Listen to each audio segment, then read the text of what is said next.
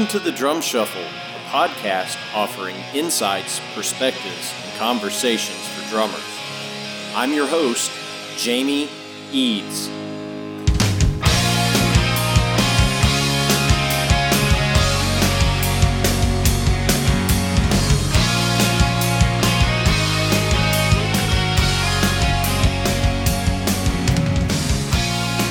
Hey, how's it going out there, everybody? Welcome to the Drum Shuffle podcast. Jeremie Albino joining you as I do each and every week. This is episode 104. I hope everybody's having a good week out there. We've got all kinds of crazy stuff happening in the United States. You know, I've done these intros for the past, 10 weeks talking about the coronavirus pandemic and how we're all in quarantine. And, last week we were starting to open back up, and now we have civil unrest in the country due to racial injustice that has just continued for far too long. Please stay safe out there. Be peaceful, be respectful, model human decency to your neighbors. And that's all the sermon you're going to get from me this week. I truly wish everybody well. And if you're so inclined, pray for our country. Give good vibes to our country for healing. Guys, we have a fantastic episode today. I'm going to be joined by a young up-and-coming drummer that everybody should know about. He is on the artist roster at Los Cabos Drumsticks with me. He is a wonderful content creator all across social media, and he's doing just amazing things as a drummer. I'm going to be joined by the great Jon Foster right after this message from our sponsor, Los Cabos Drumsticks. The best kept secret for drummers is finally out. Los Cabos Drumsticks may look like the sticks you grew up with, but these are not your father's drumsticks. Los Cabos Drumsticks is Canada's #1 drumstick brand, and they are coming to a retailer near you. With operations in over 28 countries worldwide, thousands of drummers have already discovered the Los Cabos difference. Using FSC certified wood from Canada and the US, Los Cabos make the finest quality drumsticks, percussion tools, and accessories on the market. The best news, Los Cabos Drumsticks offers you a ton of choice. They have 22 individual drumstick models and 14 percussion tools, many of which are available in 3 different wood types: maple, white hickory, and red hickory. Red hickory comes from the center or heart of the hickory tree and has been independently proven to be both stronger and more elastic than white hickory without adding a lot of weight. While most drumstick manufacturers have shunned red hickory, Los Cabos Drumsticks has embraced it, becoming the only established stick brand in the world to offer a full line of red hickory drumsticks.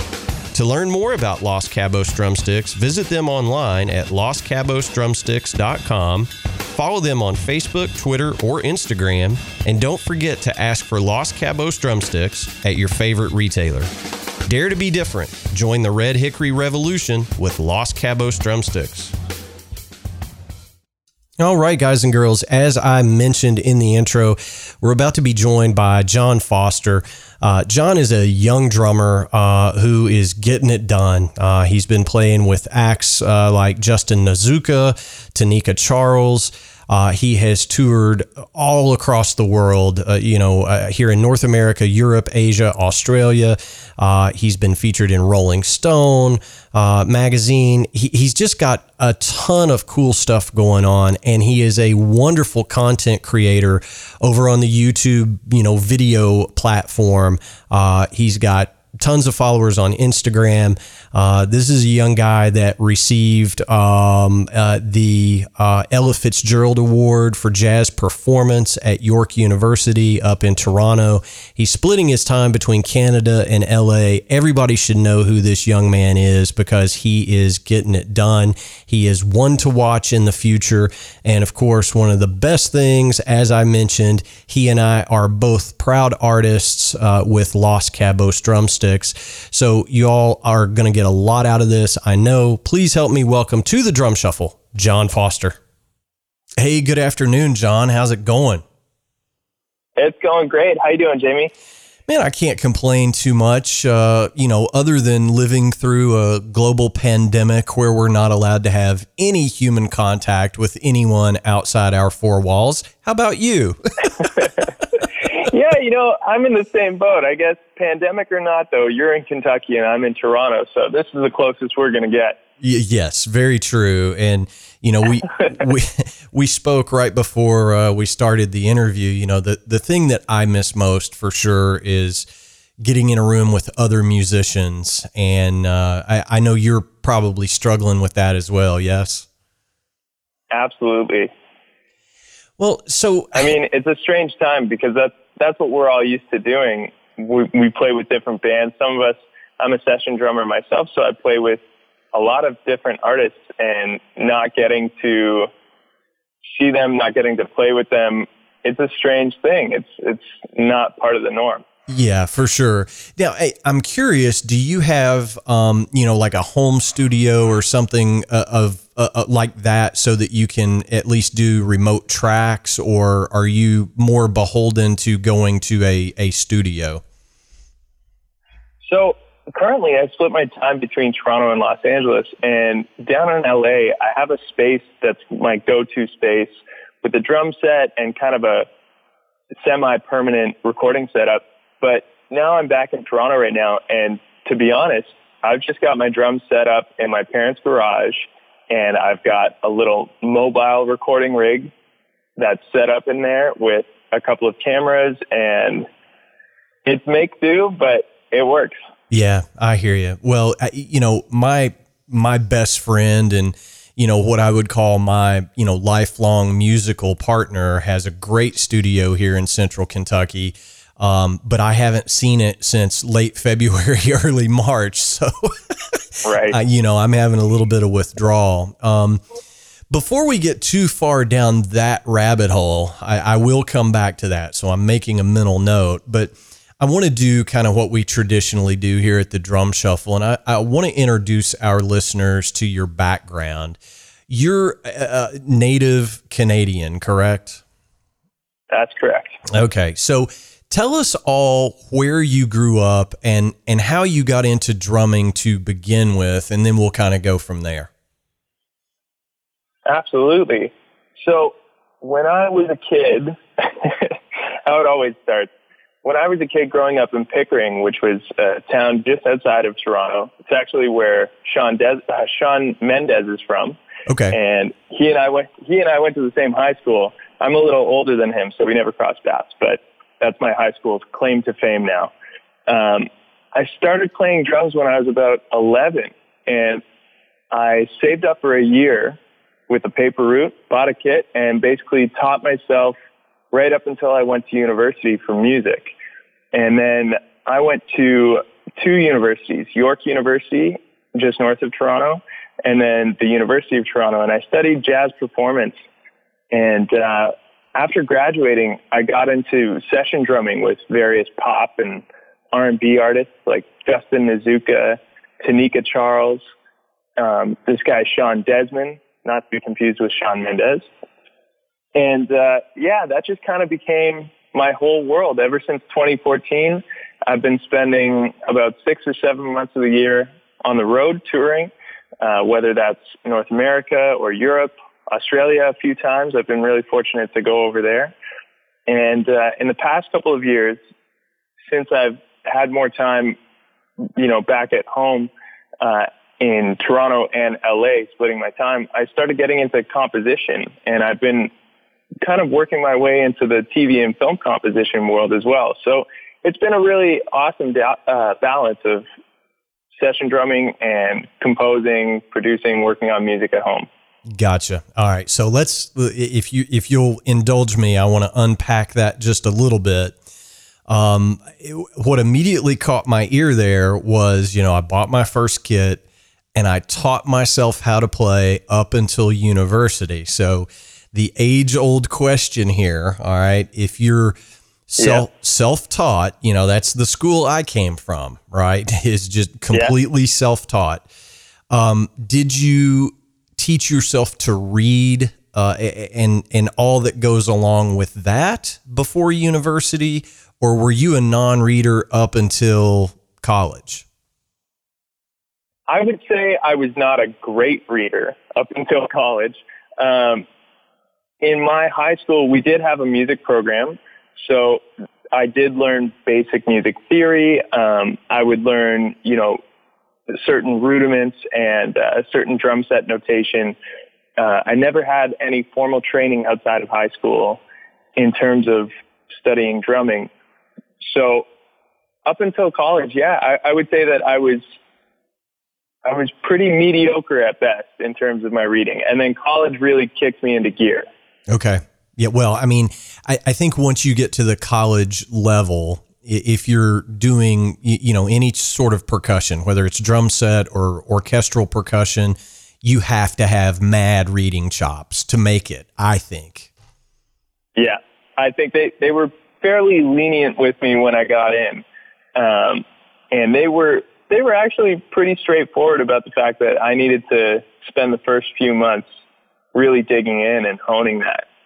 Okay. All right. Well, and because look, if you're getting into the world of film and TV, I've had multiple past guests on, Bernie Dressel immediately comes to mind, the great Billy Sullivan, composer, drummer. And those guys are like, look, you get 4 free beats. They hand you the music the minute you walk in. You get 4 free on the click, and then you better come in on bar 1 and nail it. That's that's how TV and movie scoring works anyway, according to those guys. And that's reading chops that a guy like me, I'm just never gonna have that. I can muddle my way through,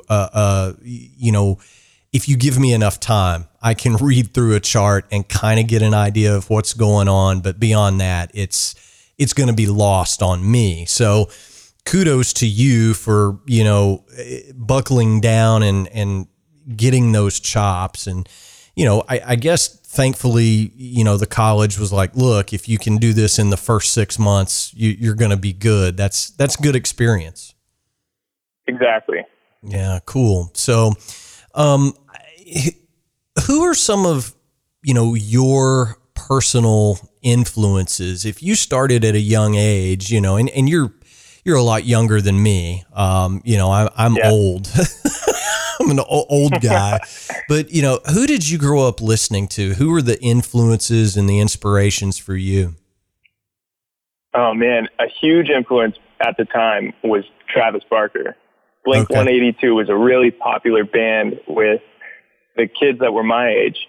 And so I was listening to him all the time, and I was checking out, anything I could find online, videos of him playing old marching snare drum things, and obviously Blink 182 videos, seeing him play. And that kind of got me into a bit of a punk rock era. Okay. And so I went through a punk rock phase where all I was doing was trying to play as fast as I could, kick snare, kick snare on speed. Yeah. Sure. And that was very popular, at that time. It was kind of the, I'm no musicologist, but would that be the third wave of punk music in the States? I mean, I don't know. But I think, a lot of those bands, Blink 182, The Offspring, Green Day, that was hugely influential on a whole generation of musicians, right? Big time. And then, of course, there was still influence from people like John Bonham, hearing that on my parents' stereo and just wanting to play those big triplet fills and, make my bass drum sound as big as it possibly could. I know you mentioned before this interview that you're getting into bigger drums. Yeah, for sure. I mean, I think our instrument is interesting in that, guitarists, and I'm not picking on guitarists, but if they're playing a blue guitar instead of a red guitar, it's because the blue one was on sale. Let's face it. Right. I don't know that. I don't know. For me, I think you can always take resonance away from a drum, but you can't add it into a drum. So you either have a really lively drum or a not so lively drum. I think you can make a drum sound smaller. I don't think you can necessarily make one sound bigger. I never thought about it like that. Yeah. So, and that's just, 30 years of me playing, different drums, different drum sets, different backline kits. I'm to the point now, I don't play out enough that I have to have, I don't want to make this about me, certainly, but for me, it's like, I would rather have something that nobody else has, something weird, right? I mean, that's just kind of, I don't know. That's just kind of where I'm at in my career. And I want drums that'll ring all day long and sound huge, because you can undo that in the studio, but you can't necessarily do the opposite of that in the studio, if that makes sense. Yeah, I feel that. Yeah. So, well, I'm glad to hear that, young guys like you are still listening to Bonham, because I think that's the rock and roll touchstone. You know what I'm saying? Oh man, you can't not listen to that. Yeah, you have to listen to Bonham. Yeah, for sure. So once you got done with university and college and all that good stuff, did you immediately say, okay, I'm going to go to LA and make a go of it? Or did you stick around Canada and form bands there? How did that work for you? I actually stuck around Toronto for quite a few years. I graduated in 2014, and I've only recently been splitting my time between Toronto and LA as of 2018. So yeah, I spent 4 years in Toronto just focusing on being a player here. And I guess the way that it worked for me was by going out and networking with as many musicians as possible. I would go to jazz venues, I would go to rock venues, I would go to R&B jams, anything that I could find out about where there were musicians who were, obviously good musicians and playing music that I was interested in, and who I could just go up to and talk to and say, hey, I'm a drummer. What are you guys doing? What kind of stuff do you do? And from that, I met some bands. I met people like Tanika Charles, who's a soul singer from Toronto. I met an indie artist named Jessica Stewart, and I started touring with them. They basically gave me an opportunity to play maybe a local show with them. And then once things felt good and we felt locked and they had some sort of tour opportunity, they said, hey, do you want to go on the road? And from there, it kind of snowballed into other artists and other bands getting my contact info from those initial people or from their managers or whoever.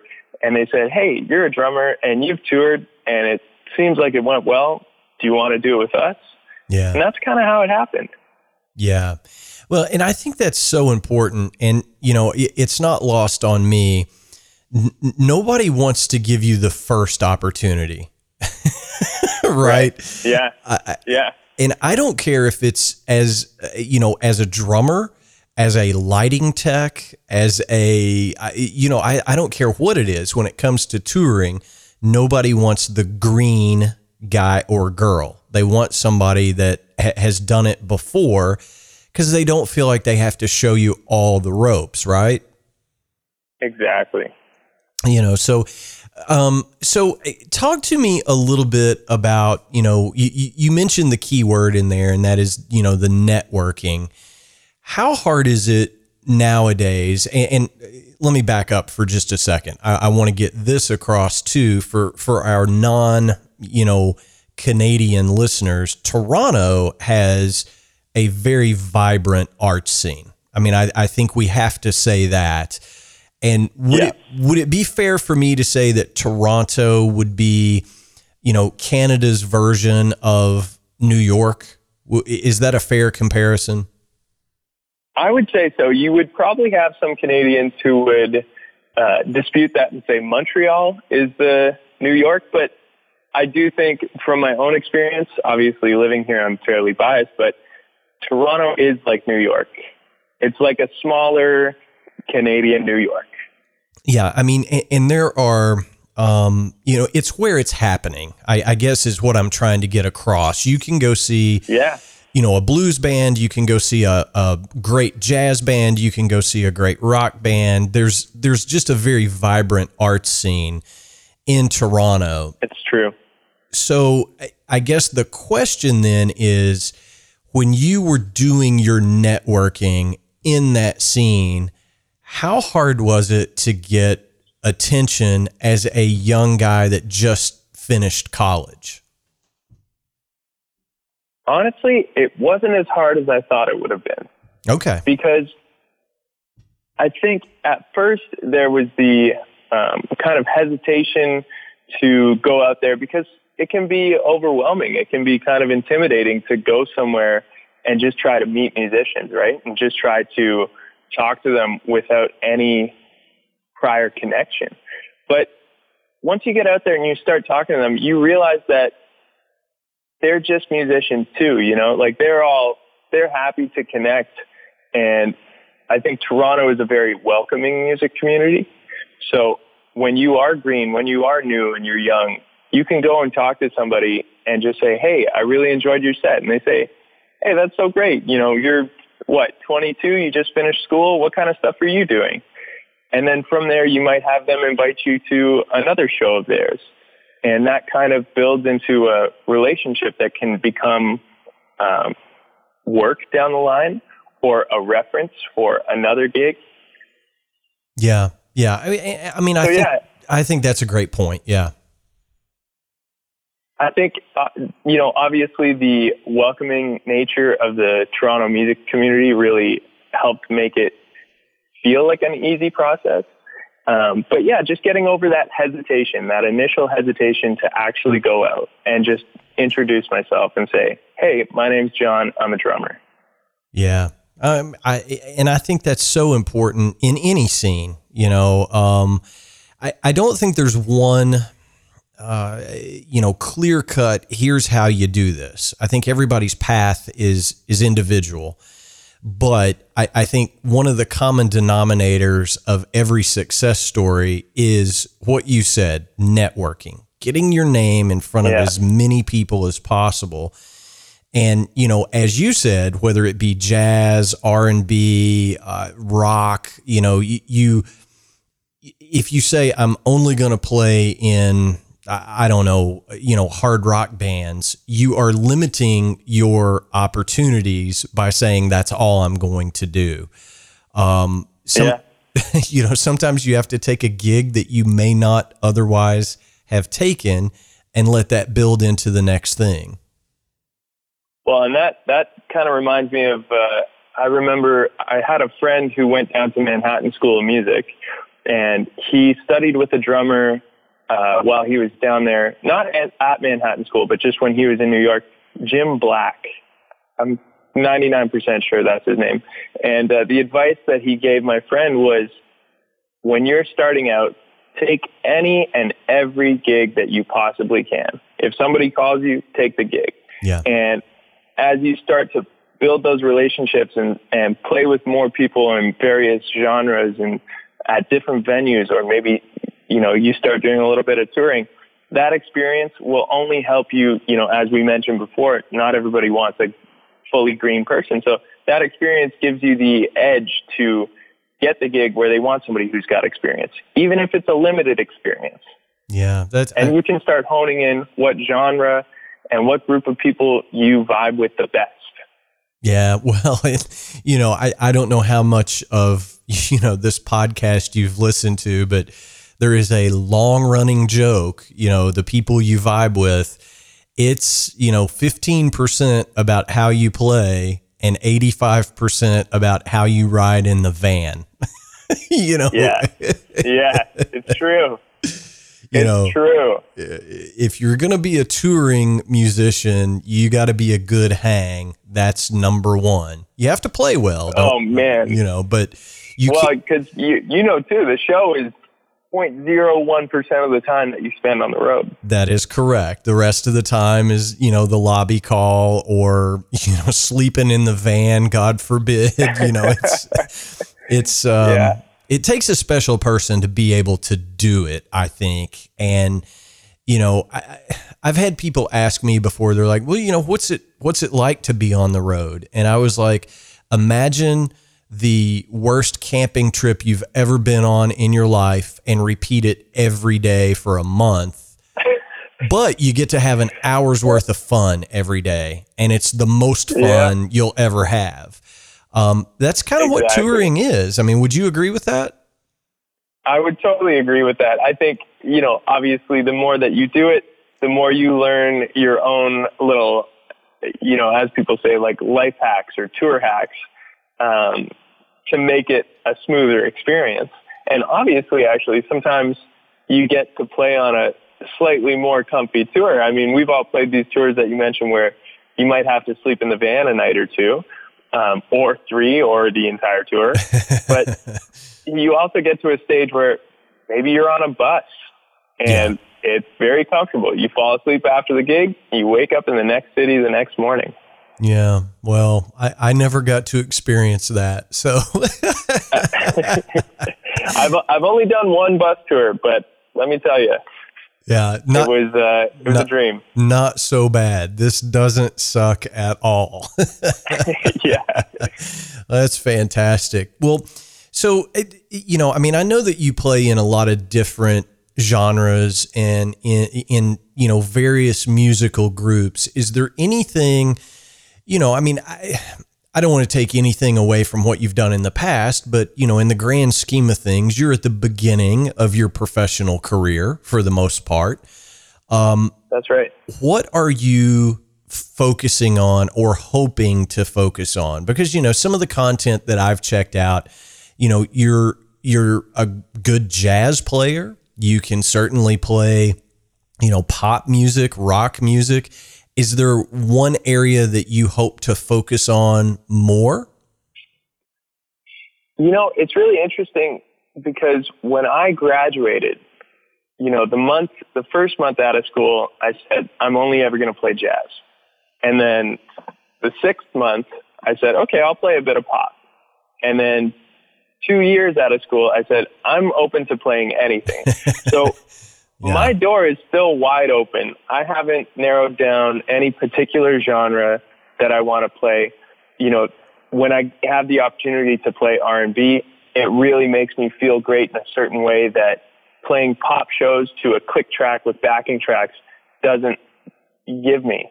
And sometimes when I get to play jazz gigs, even if it's at a small club, in Toronto with less than 100 people in the room, there's just a certain joy from it. So I'm still figuring out, what's the thing that I can do that I really love, but then, obviously as I'm getting older, that also makes me a living. Because currently I'm doing music, I'm doing drumming and composing as my full-time career. So figuring out where those two things can connect. Yeah. Yeah. Well, I think for younger artists, and we talked about this a little bit, it's so hard to get anyone's attention to begin with. But if you do get someone's attention, it's very, very difficult to keep their attention. It's, and I make this joke on the show at least once a month. The good news is anybody can make a good record. The bad news is anybody can make a good record, right? It's a double-edged sword because, the bar to put out music is lowered every day. You can make a fantastic sounding record in your bedroom, Billie Eilish. But there's so many releases every week. How do you sort through that and figure out what's good, what's just okay, what's bad? It's just really, really difficult. And it's more and more difficult for people to make a living in this business every day because, let's face it, people consume music in different manners than they did even 5 years ago. And, totally true. I don't know if you've noticed this or not, but, 1 million streams on Spotify is worth about $8. Yeah. Yeah. It's not like it was 20 years ago. It just isn't. It's harder and harder to make a living. So I know that you are, I won't say focused on, but one of the efforts that you're into these days is your YouTube channel and content that you're putting out that way. How much of that is out of necessity versus, it's just what you want to do? Well, I started getting into YouTube about 3 years ago. I was touring with this singer-songwriter named Justin Nozuka, and I vlogged the tour. So I was filming everything and putting out these, 10 to 20 minute long videos from the cities that we go to. So we go to Amsterdam, and I do an Amsterdam tour vlog. So I'd show a little bit of the city, some of the venue, some of the show. And I really kind of fell in love with this idea of sharing my experience as a drummer with anybody who would be interested in watching and caring about it. And it's a different thing than Instagram, and especially nowadays, something like TikTok that's so short and condensed. It's an opportunity to really express yourself in a different way. And out of necessity, I guess, in the past month and a half, I've been filming more drum videos since I'm actually kind of grounded at home here. Yeah. But I'm starting to enjoy the process of creating, drum specific content, whether it's a drum lesson or a cover or, just showing a quick fill that I use in my playing. I'm finding a joy in sharing that with people and seeing how they're interacting with it.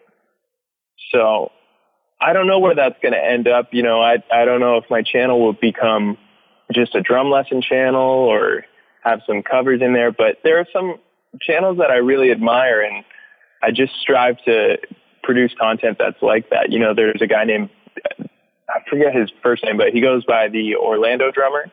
Oh yeah, sure. There's another guy, yeah, Mike Lessons.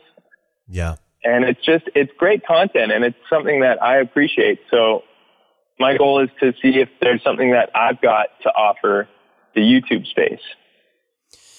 Yeah, well, I mean, the Orlando Drummer, and I'm blanking on his name as well, but, he kind of comes from a gospel chops sort of world, and, his stuff is just like blazing chopalicious. When I watch his stuff, I'm just like, holy shit, what is that? Yeah. And you mentioned, Mike Johnston, Mike'sLessons.com. We've had Mike on the show, and he is one of the, preeminent online educators out there.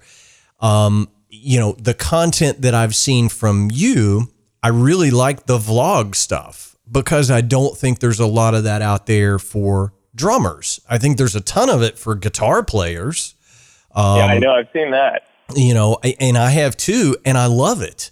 By and large, I don't care what kind of pedal board a guitarist is using, but I still find it interesting, when they talk about, here's my pedal rig that I'm using tonight in Houston or whatever the case may be.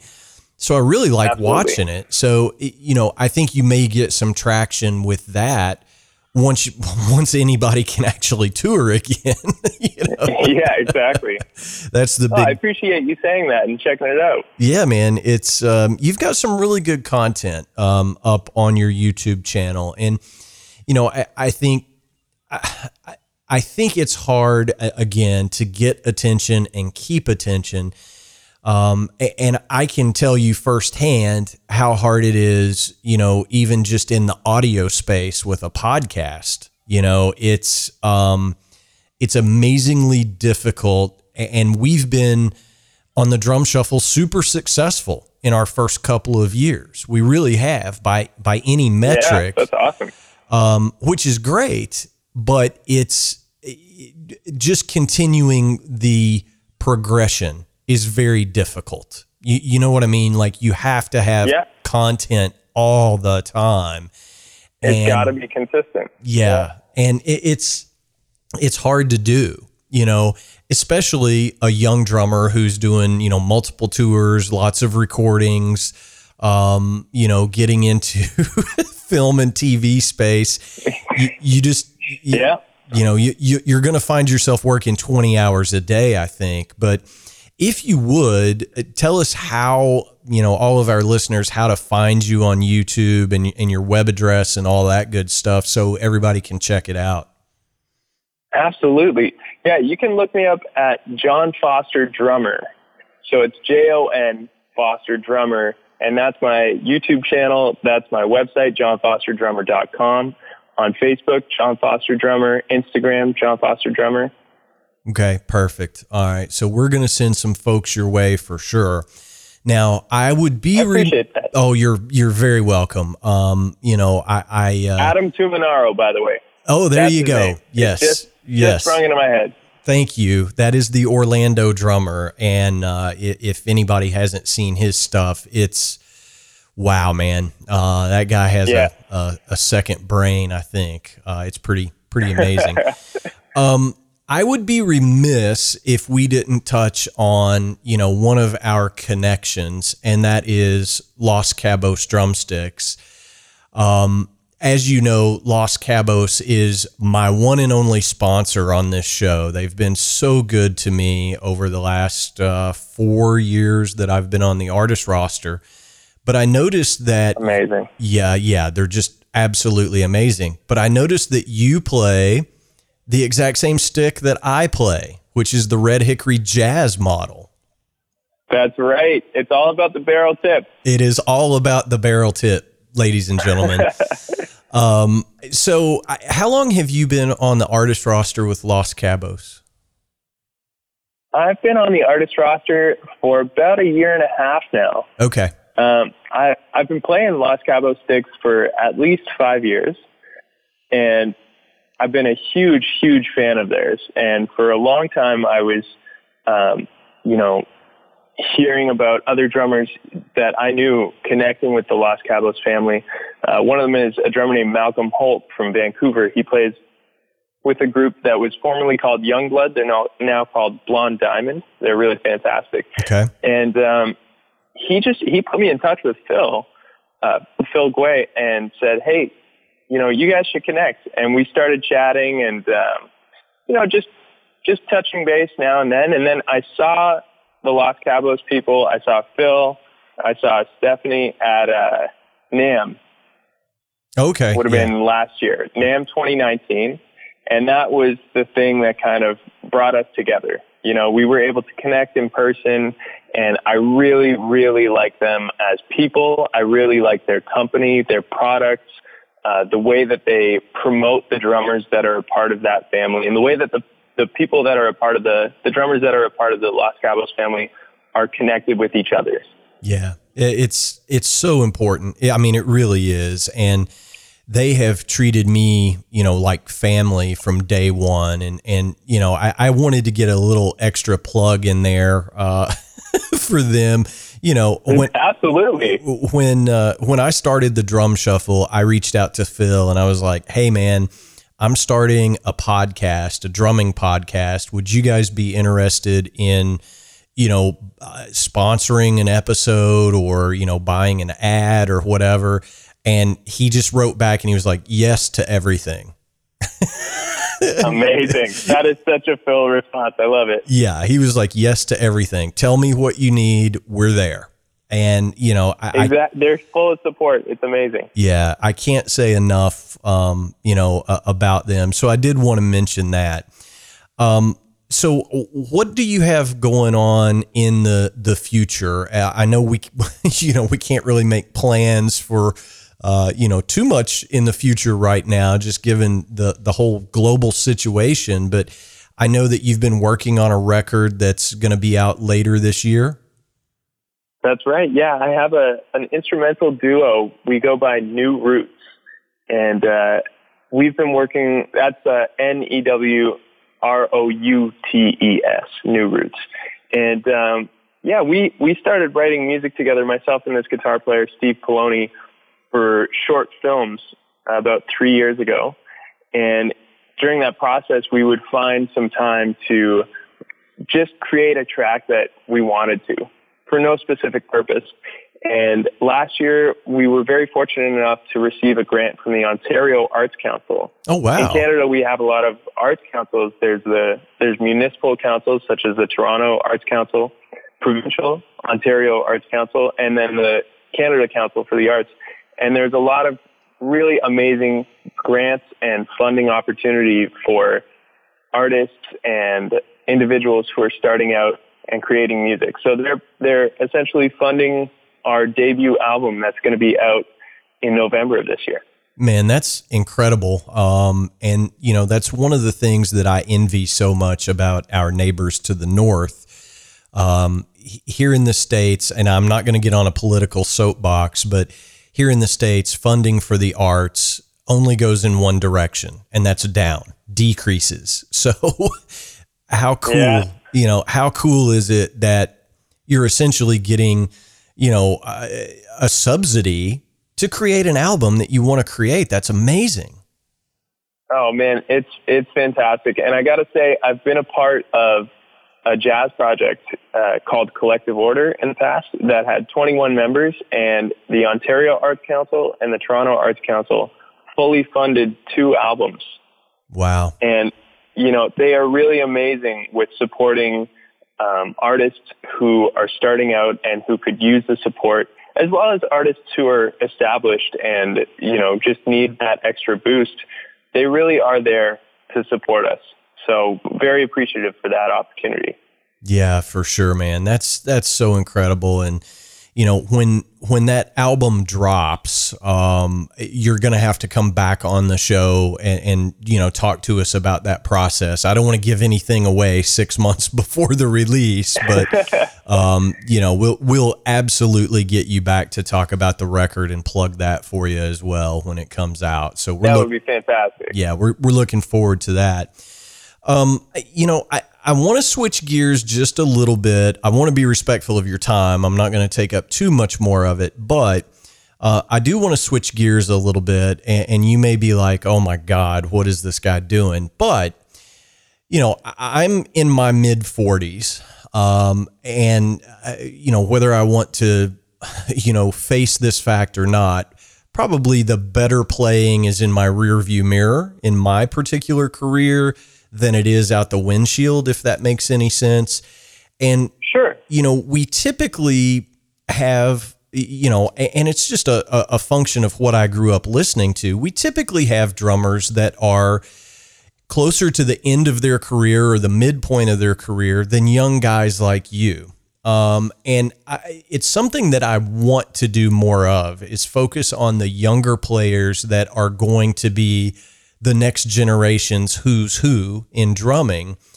But talk to me specifically about, you know, your generation coming up. What are the things that you feel like are important to younger drummers, as opposed to what might be important to me, if that makes any sense at all? Absolutely. Well, you know, something I'd say is that at your stage, you've got experience with multiple genres and you know what you like, you know what you're good at. I think for a younger player, it's really, really important to keep an open mind to various genres and to certain things. Like, you know, when I was studying jazz, I was a closed book to pop gigs that had backing tracks and click tracks. And then I started playing with some pop bands that had those. And it changed my playing, and not in a bad way. It gave me an opportunity to explore, you know, really curated parts and really digging into playing parts that were perfectly crafted for whatever moment it was, whether it was an 8-bar little drum fill that I had, or, you know, a full solo at the end of a song, or even just a 2-bar intro into something. It really allowed you to hone into, you know, what's the best part for this thing? And then playing other genres like jazz and, singer-songwriter stuff where I was exploring textures. I wasn't even playing grooves. I was using, brushes and just kind of creating a vibe on the drums behind certain songs. So I think what's important is just really being open to different genres and, challenge yourself and build your technique. Watch these gospel chop drum videos and people like Orlando Drummer who are, giving you really cool linear phrases, but then also be open to checking out things that are more textural and find out, what do you mesh with? What do you vibe with? And keep an open book. Yeah. I mean, I think that's really good advice. I do because, look, I grew up self-taught. I remember the first time I was ever expected to play to a click, right? I mean, I grew up in that, rock and roll as loud as you can, as hard as you can. I mean, that's just where I came from. And, that first studio experience where it's like, okay, you're going to play to a click track. Man, that scared the pants off of me. I mean, I'm just not, I'm not even going to lie. And it's not easy. But the first time you bury a click in the studio, you feel a huge sense of accomplishment. You're like, wow, I did it, Yep. It's, it's just something we all as drummers should be able to do. So if you're, if you're not practicing with a metronome, start because it's going to come up again. I promise. It definitely will. And I've got a lot of friends that play a lot of gigs to a click, and the singer, a guitarist will be like, oh man, the tempo was wrong. And it's like, no, it was not wrong. The metronome doesn't lie. If it says 120 BPM, that's what it is. So exactly. That's and it's really amazing because nowadays everybody's got a cell phone, everybody's got a smartphone, and you can get some incredible metronome apps where you've even got polyrhythms that you can practice to, or you can program certain tempo changes and challenge yourself in that way. It's not just a simple mechanical, right, left ticking. Yeah. And that's important too. I don't know. I mean, like when you go into the studio and you're setting up a click, I like to have, a shaker or a cowbell or some sort of, the way I look at it is if it's percussion, it's like the world's greatest percussionist that never gets tempo wrong. You know what I mean? Yeah, I totally know what you mean. So I don't like the click or the beep or anything like that. I get a programmed shaker part and it's like, oh, okay, cool. That's highly musical and I don't know. That's just how I work best. Totally. Everybody's got a preference and it's awesome that nowadays you can set that, like I said, you don't have to have that mechanical ticking. Yeah, exactly.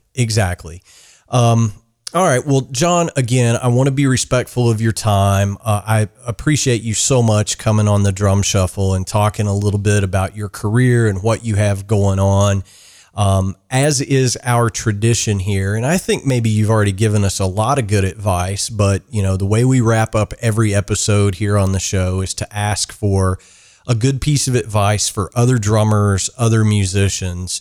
What would you offer up as your best piece of advice? My best piece of advice, let's see. I would recommend that you take an initiative to finding new music, a new artist or a new song that you've never heard before multiple times a week, and just keep your ear open to different music and see what's out there. Don't just be fed whatever playlist Spotify gives you on repeat or whatever your Discover Weekly is. Go look out for something new that you've never heard before. Man, that's great advice, actually. And it just makes me so happy that a young guy like yourself, just getting started in his career is looking at it that way, because I think the music industry suffers from being told, here's what you should listen to, here's what you should like. And unfortunately, it's all fairly homogenized these days.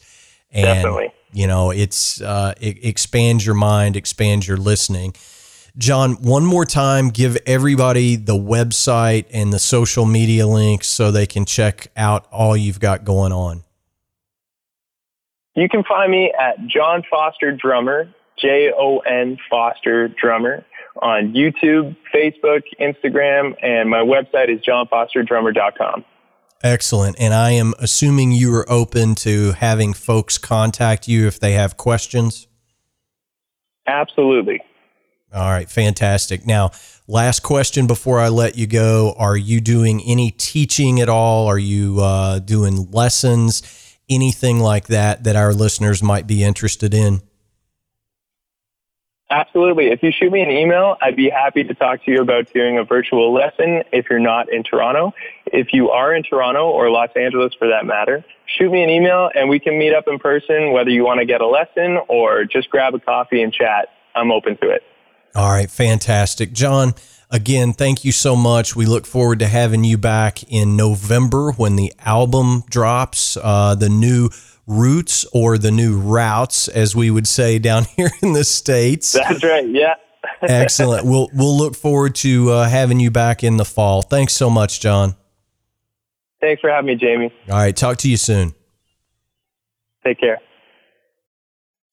All right, guys and girls, that is going to wrap up episode 104 of the Drum Shuffle podcast. Thank you guys so much for taking some time out of your week to listen to our episodes. We truly appreciate it.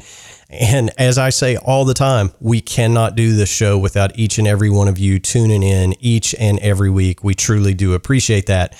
As always, I'm going to ask you to hit the subscribe button on whatever platform you use to listen to podcasts. Give us a thumbs up, a star rating, a review, wherever you're listening. That helps us to continue our growth process here at the Drum Shuffle podcast. We truly appreciate your efforts there. Many thanks to Jon Foster for taking some time to come on the show and tell us all about his career. Again, I think he's going to be one to watch over the next few years. And you heard him here first on the Drum Shuffle podcast. I'm really proud to be able to have interviewed him for this show.